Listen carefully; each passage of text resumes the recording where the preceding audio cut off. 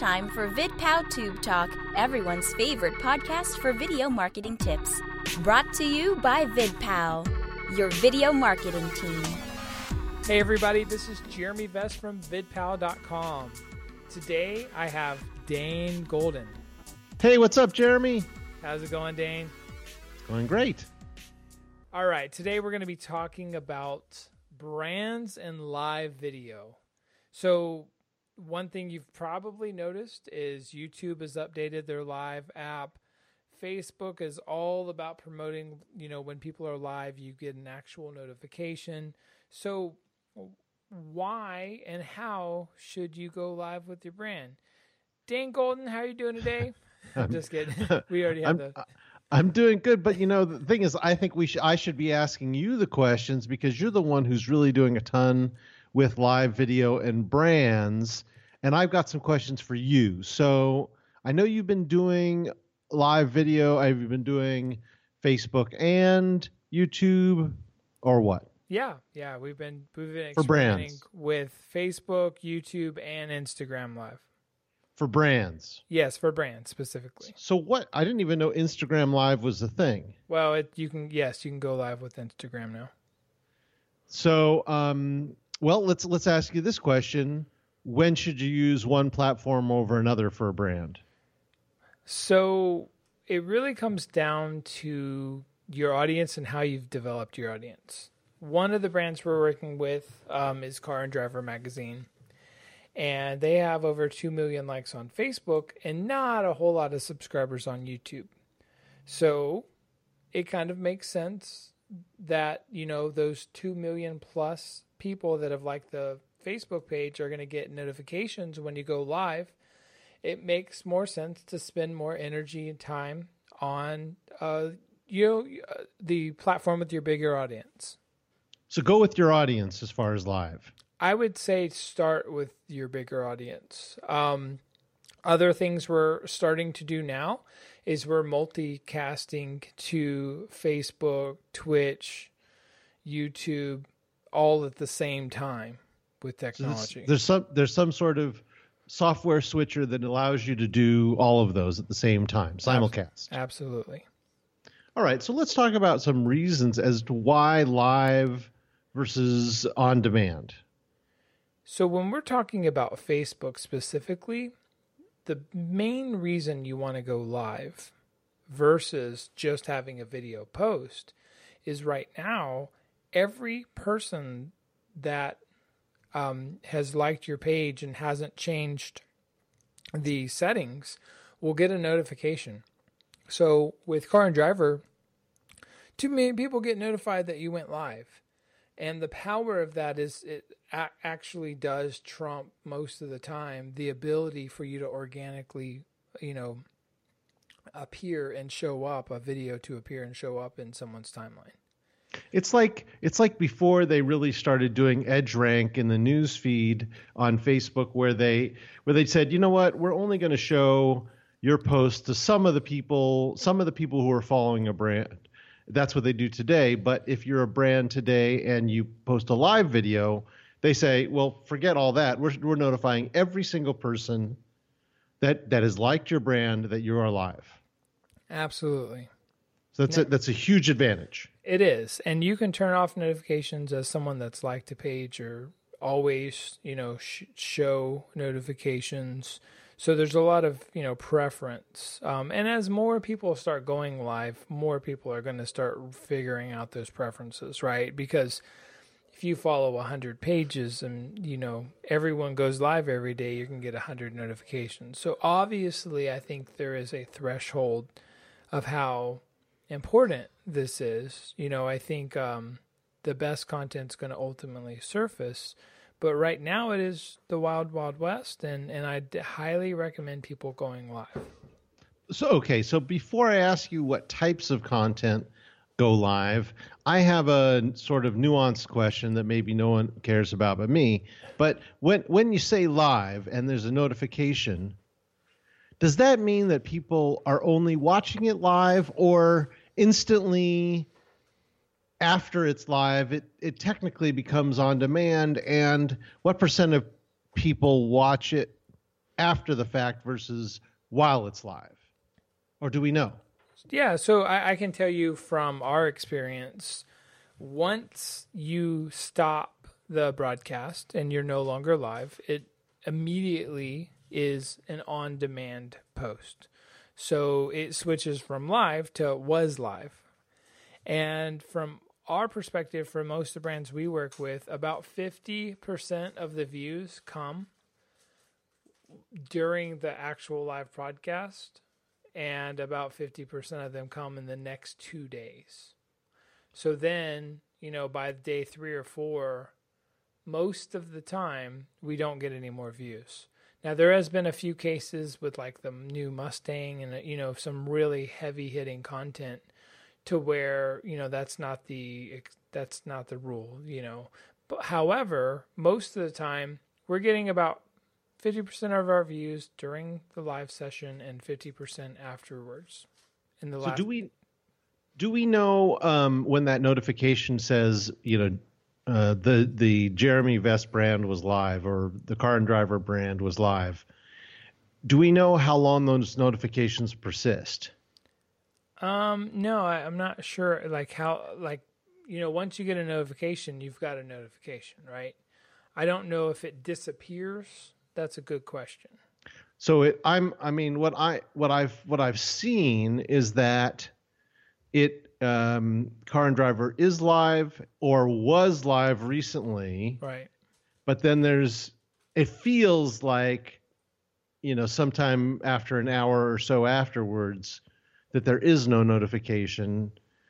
But we don't, no one's quoted about that. And those things are super hard to find out.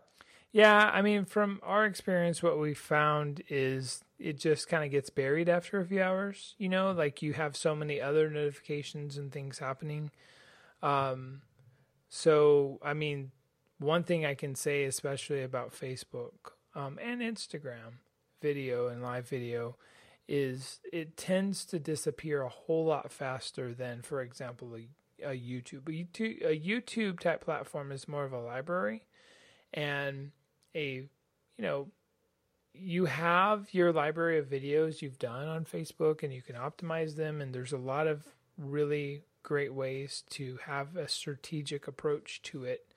But at the end of the day, right now, it surfaces 72 hours later. Most of the time, it's time for your next piece of content. So let's get into the content itself, Jeremy. What types of live content win, and what's the right duration? It always goes back to your audience. We work with a gaming company, and what do you think people care about with live content on gaming? They care about gaming tips and tricks and,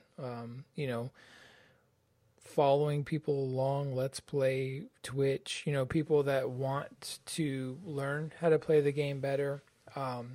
When it comes to esports professionals, they care about getting to know who is able to play esports for their profession. I want to learn more about this person and how they're able to do that.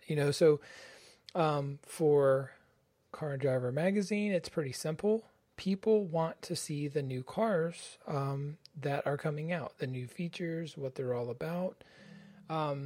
I can tell you what's not working very well are things like press releases and conferences and announcements and CEOs getting up to talk, because unless you're Apple, no one really cares, Yeah. Okay. Good point. All right. So I would say the shiny stuff is really what you probably need to focus on if you're going to go live. Or unless you're a giraffe giving birth. I don't know if you've seen this in the last couple of weeks, but what about I had a great question for you. There's a difference in live, for instance, like if you're teaching somebody how to do something as a brand. I'm big on how-tos, and I feel that with live how-tos versus on-demand how-tos, you sort of want live to be a totally different experience in that you're responding to questions or maybe calling out people you may want to stretch it out because at the beginning not enough people signed on, so you have sort of not filler but sort of a preamble before you really dive deep. As opposed to on demand, you want it to be concise, get to the point, solve something right away. What's the difference really?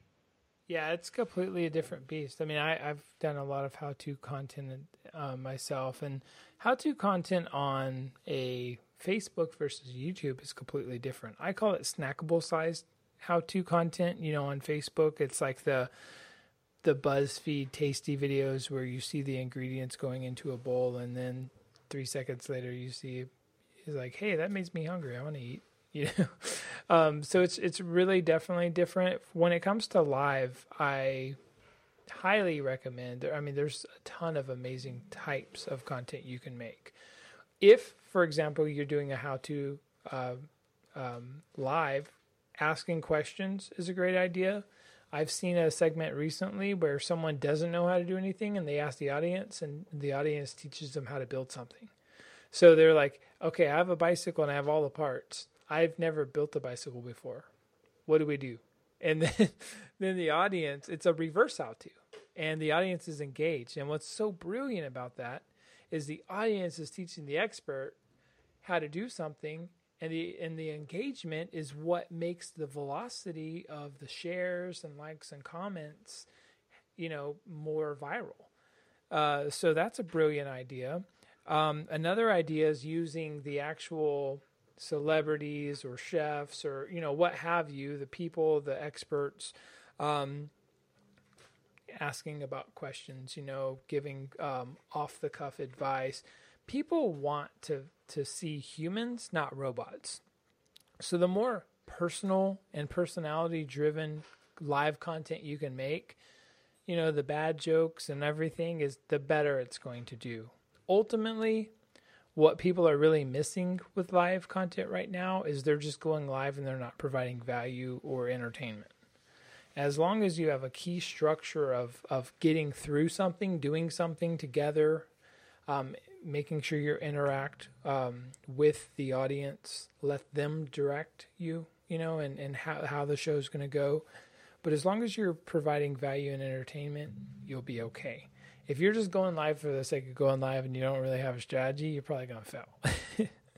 And what about before and or after? So before, do you want to tell people about it? Do you want to tell people while it's going on via Twitter? How do you got to tell people that you're going to have it, or maybe you don't. Should you just go live and just sort of see who shows up? My suggestion is to have a day and time every week where you're going live the same time. Mm-hmm. I would announce it, and there's a way to do it in Facebook where you can pre-announce it. I would tease it on Twitter and Facebook. On Facebook, I would say, hey, we're going live today at 3:00. Don't forget. Things like that. So there are ways to pre-tease and pre-announce it. I do think it's a good idea. On the banners of your artwork, I would say live videos Thursdays at 3:00 Central. So that's on Facebook and YouTube, and so I would broadcast as much as possible, but I would keep it consistent, the exact day and time every week, so that people can get used to it. And is this across Facebook and YouTube particularly? Is it still primarily a mobile phenomenon, or can you do it on desktop too? You can do it on desktop, definitely. There are various features and some differences. For example, YouTube has a new live, app, or it's part of the app where you can go live, and it is a little bit different. You now have to have 1,000 subscribers. It was 10,000. So there are a little bit of differences, but ultimately it's the same thing on desktop and mobile. All right. So that's how brands can win with live video on Facebook and YouTube now. Jeremy, this is your podcast. How can people find you? People can find me at vidpal.com or vidpalbam everywhere. And my name's Dane Golden from Hey.com. I'm at Dane Golden everywhere. So until next week, keep talking tube.